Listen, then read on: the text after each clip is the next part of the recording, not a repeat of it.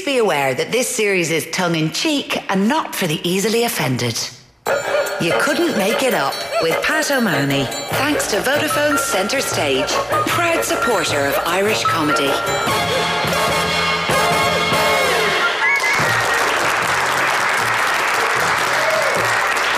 Hello and welcome to You Couldn't Make It Up, the show that rescues the news from an Antarctic ice pack, helicopters it to safety, and then thaws it out to make a couple of comedy sketches at the very end. I'm your host, Pat O'Mahony, and for our first show of the new year, we're delighted to have four seriously funny guests. In the blue corner, Colm O'Regan and Paul Tylak. And in the red corner, it's Eleanor Tiernan and Colin MacDonald. Round one, News of the World, is where we present our teams with some audio clips and ask them to tell us which of the week's big news stories they come from. At the end of the show, of course, they'll be using some of the characters featured here in their sketches. OK, Colm and Paul, your clip is up first.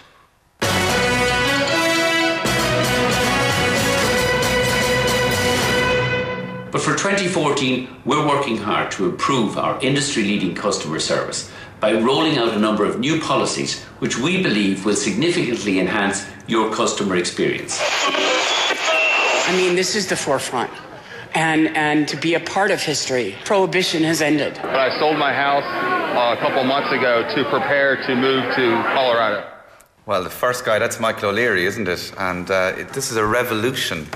Ryanair are going to be nice from now on, and I think it's going to change the airline industry immeasurably, because Aer Lingus would have differentiated itself from Ryanair as being nice. You know, all the air hostesses on Aer Lingus, they're like your Auntie Noreen, you know, they're lovely, or else they're like your Uncle Frank, the fella who never married because he never met the right girl.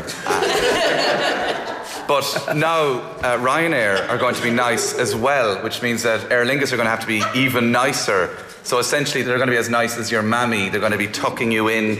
They're going to be saying, take off that coat now or you won't feel the benefit when you go outside.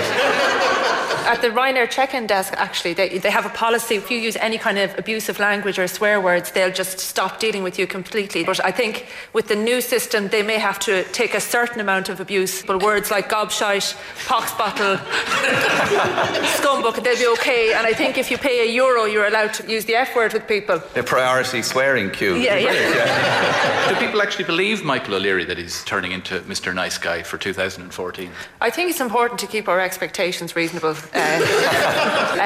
Because, you know, we're starting at a very low level. Basically, I think they might meet the standards of the Geneva Convention with this.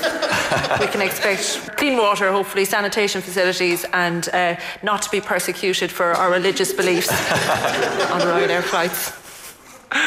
What about the other story that was in that clip, Paul and Colm? This is amazing. Colorado is the first legislature anywhere in the world to bring in places where you can buy cannabis in a shop. I wonder what the shopping experience will be like, because it's you know, like you pay with laser card, who's going to remember their PIN? They'll say, do you want hashback with that? I read a thing in the paper, there was a big drug bust in Rosslare, and it was the French and the Irish drug squads basically both involved, and the headline was that it was a joint operation. Myself and my dad were watching the news, and